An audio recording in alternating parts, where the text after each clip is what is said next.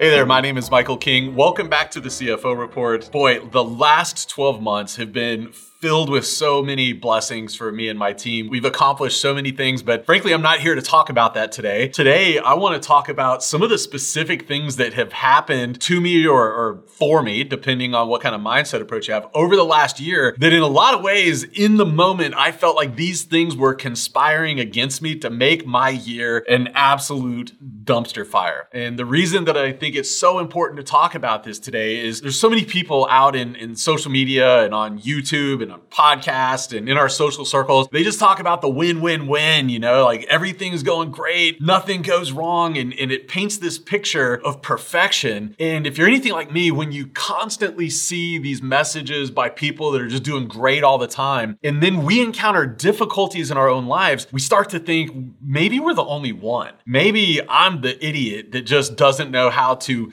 business the right way. And that's why I'm losing clients, or I'm having struggles with this, or whatever the thing might be. I'm gaining weight, or I'm not losing weight, or I'm having trouble in my relationships. When we see these pictures of all these other people that are just winning all the time, we can tell ourselves this story that we're not good enough or that we don't belong. And so today I want to share those specific things that were just punches to the face last year for me in terms of business and in my personal life. And after I kind of go through this list, just to give you a sliver of hope that you're not the only one that's facing challenges and problems and missed goals and all the things in life, I also want to share with you some specific mindsets and actions that I take to help me navigate around or overcome these challenges that inevitably come up in the world.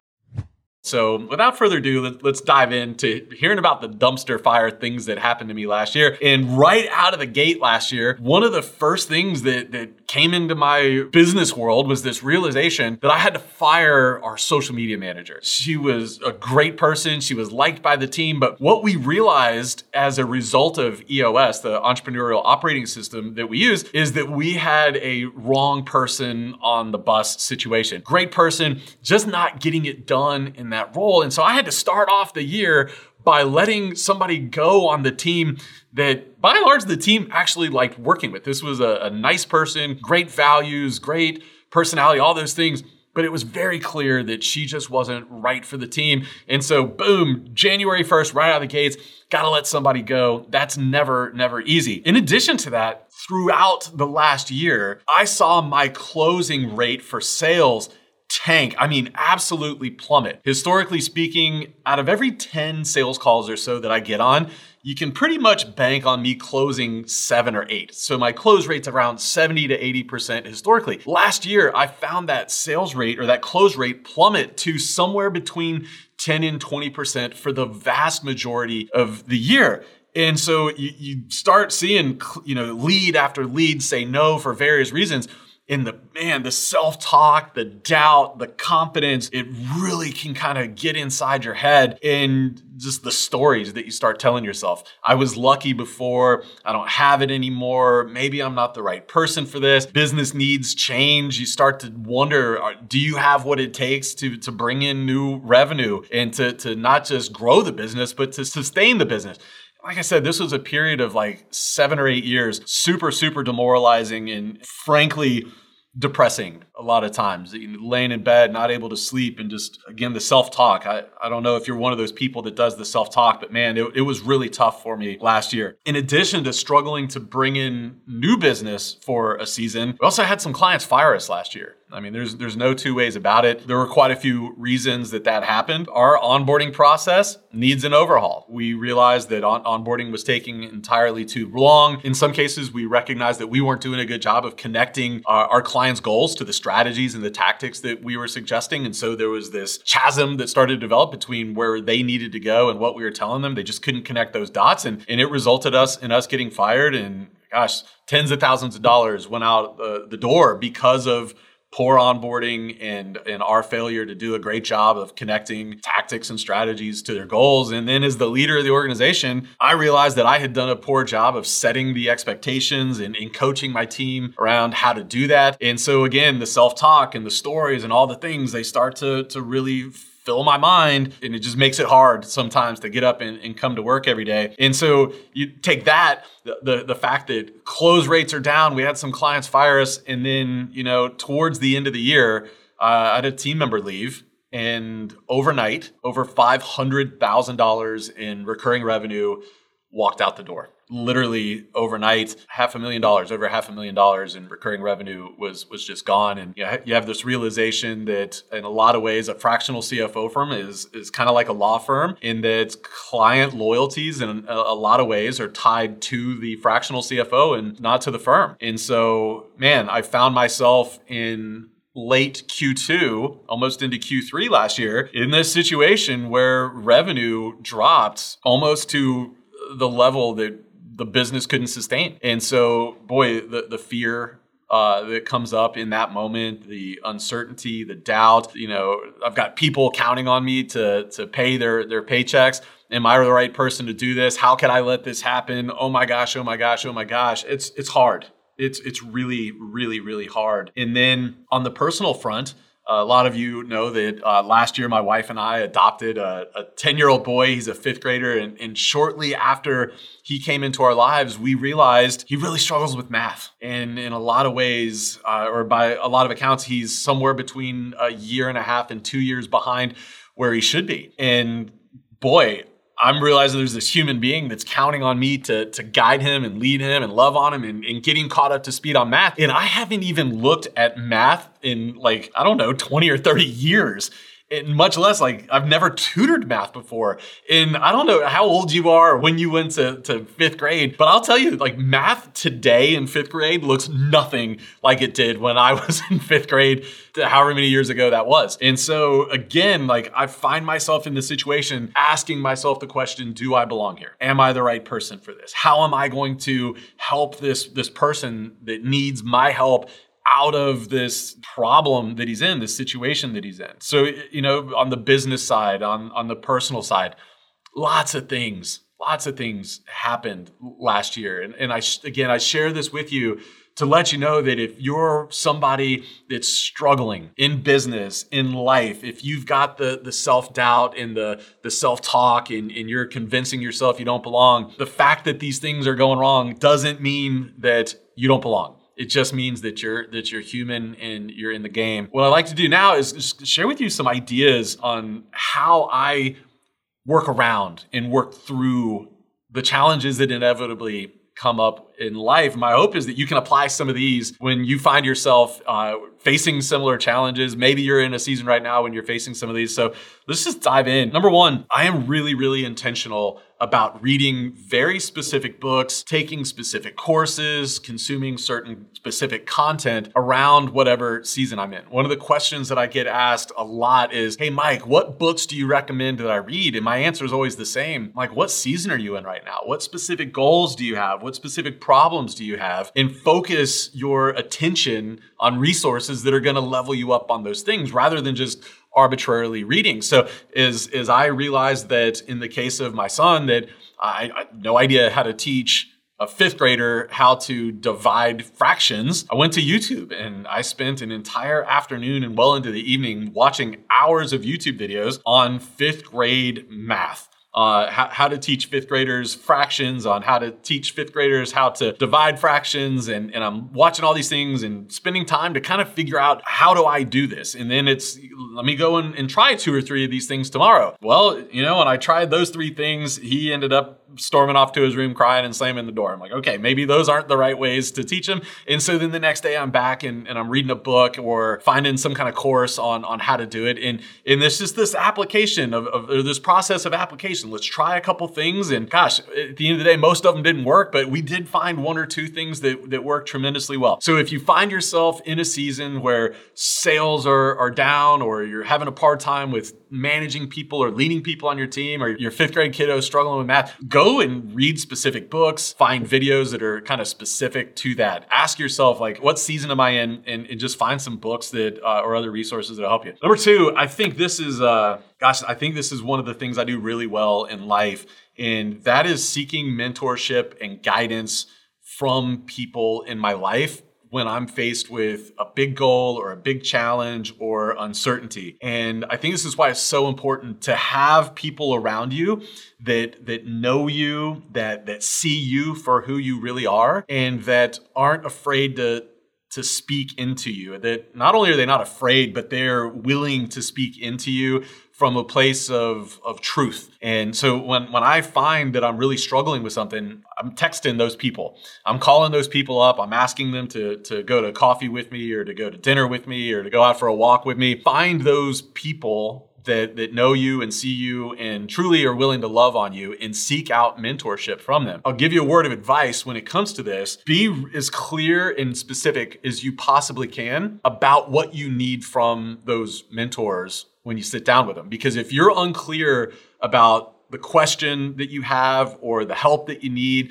it's going to be really hard for them to give you what you want. And so before you set those meetings, or at a minimum before you show up, like really think through, like, what help do I need from them today? Maybe journal on it or write some notes down ahead of time so that when you get there, you can say, listen, this is the situation I'm in. And what I would love from you today is, can you connect me with somebody that can help me with the problem? Can you push back on me and challenge the way that I'm thinking? Or maybe you just need them to listen and just like, look, I don't want you to help me.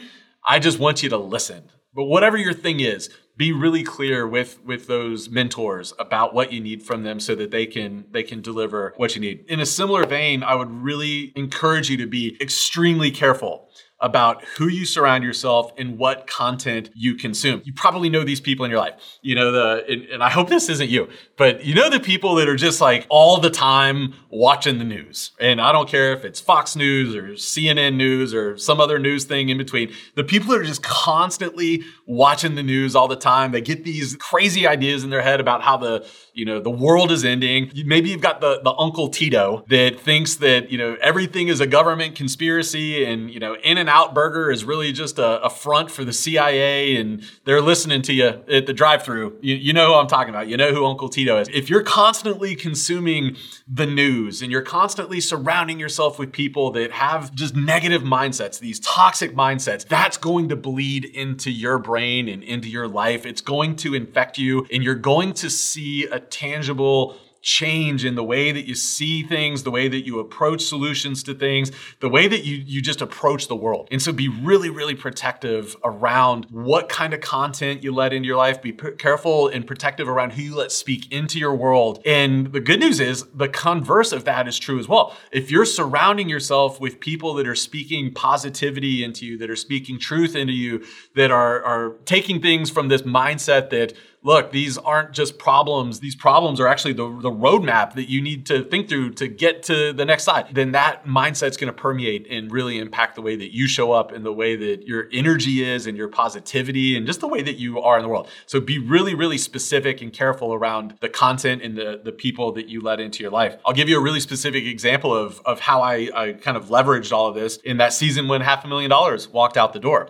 Number one is I called up a bunch of my mentors and asked them to sit down. And I said, hey, if this happened to you, how would you approach it? I got some great advice. In addition to that, I went out and bought, half a dozen Kindle books and audiobooks and physical books on prospecting and on sales. I got podcasts on prospecting and sales, and I started consuming those. On the drive to work, I'm listening to Audible books. As soon as I get to work, I'm sitting down in my chair on the other side of my office and I'm reading the physical books and taking notes. And I'm reading things like Fanatical Prospecting by Jeb Blunt. I'm reading things like Buyer First by Carol Maloney. I'm just surrounding myself with positive people that are speaking into me, and I'm surrounding myself with content that's helping me through that season. And the reality was that really scary season where I lost over $500,000, because of those things that I was doing, we ended up making literally all of that $500,000 back and more in just 62 days. And I know that it isn't coincidence that in that season where I need a lot of help, I was surrounding myself with great people that were speaking into me, and I was consuming content that was helping me through those problems. So again,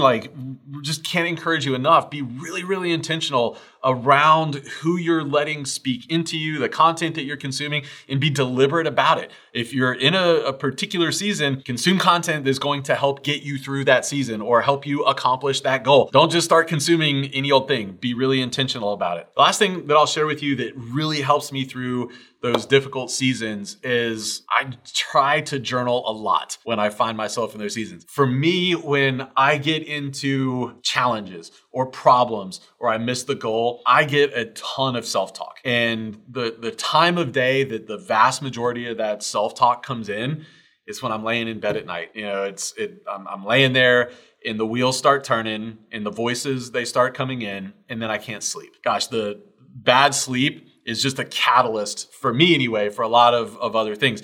I'm not getting enough sleep at night. That means I wake up tired the next day. I'm groggy. When I'm tired and groggy, I tend to eat a lot less healthy food. When I'm tired and groggy and I'm not eating right, I tend to not work out as much. It's a really dangerous place for me to be because of the downhill consequences of me not sleeping well. And so then the question becomes, all right, what do you do about the voices? What do you do about the self-talk? The number one thing that helps me get that out of my head is journaling. I use a Remarkable tablet because it syncs to the cloud and all the things, and it goes anywhere I want with me. But I try to double or triple down when I'm really struggling in life with the journaling. And what I found to be true for me, I don't know if this is true for you or not, when I journal, it's almost like I create another parking lot for the self-talk and the doubt and all the things.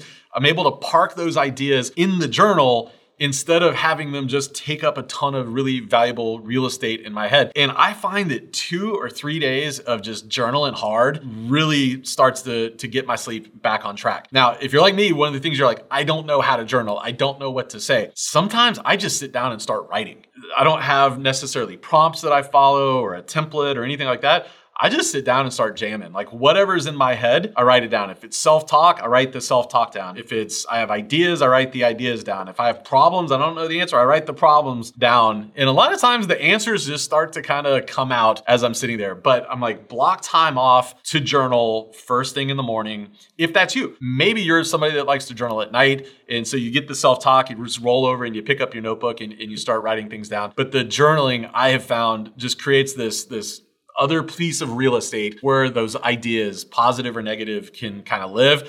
And it helps free my mind so I can get back into sleep and get my routine back on track. Listen, the last thing I want to leave with you today is comfort in knowing that you're not alone. You missed the goal, the client fired you, sales are down, team member quit, revenue walked out the door, your kids are struggling, you're not losing weight, you're gaining weight. All those things are normal. Those things are not signs that you don't belong. They're not signs that you're not good enough. They're not signs that you should throw in the towel and quit. Those are all just signs that you're in the game. Anyone that's in the game is having those same kinds of struggles that you are. They either just finished having a season of challenge, they're in the middle of a season of challenge, or they're getting ready to be in a season of challenge. That's true for everybody. Be really careful about watching social media or reading books or podcasts with people that just say that they're winning all the time, because it's really, really dangerous, in my humble opinion, for your mental health to just be around that all the time. Find people that are willing to be transparent and vulnerable with you. I would also just really encourage you to be transparent and vulnerable with other people as well. You just sit down with a mentor and ask for help. If you're not willing to be transparent and vulnerable with them, you're never going to be able to get to a place where they're able to help you. So just remember, bad things don't mean that you don't belong. Bad things don't mean that you're a bad person or a bad CEO. It just means that you're in the game. It's the cost of admission for trying to do big things in life. And I would say that it's a sign that you do belong.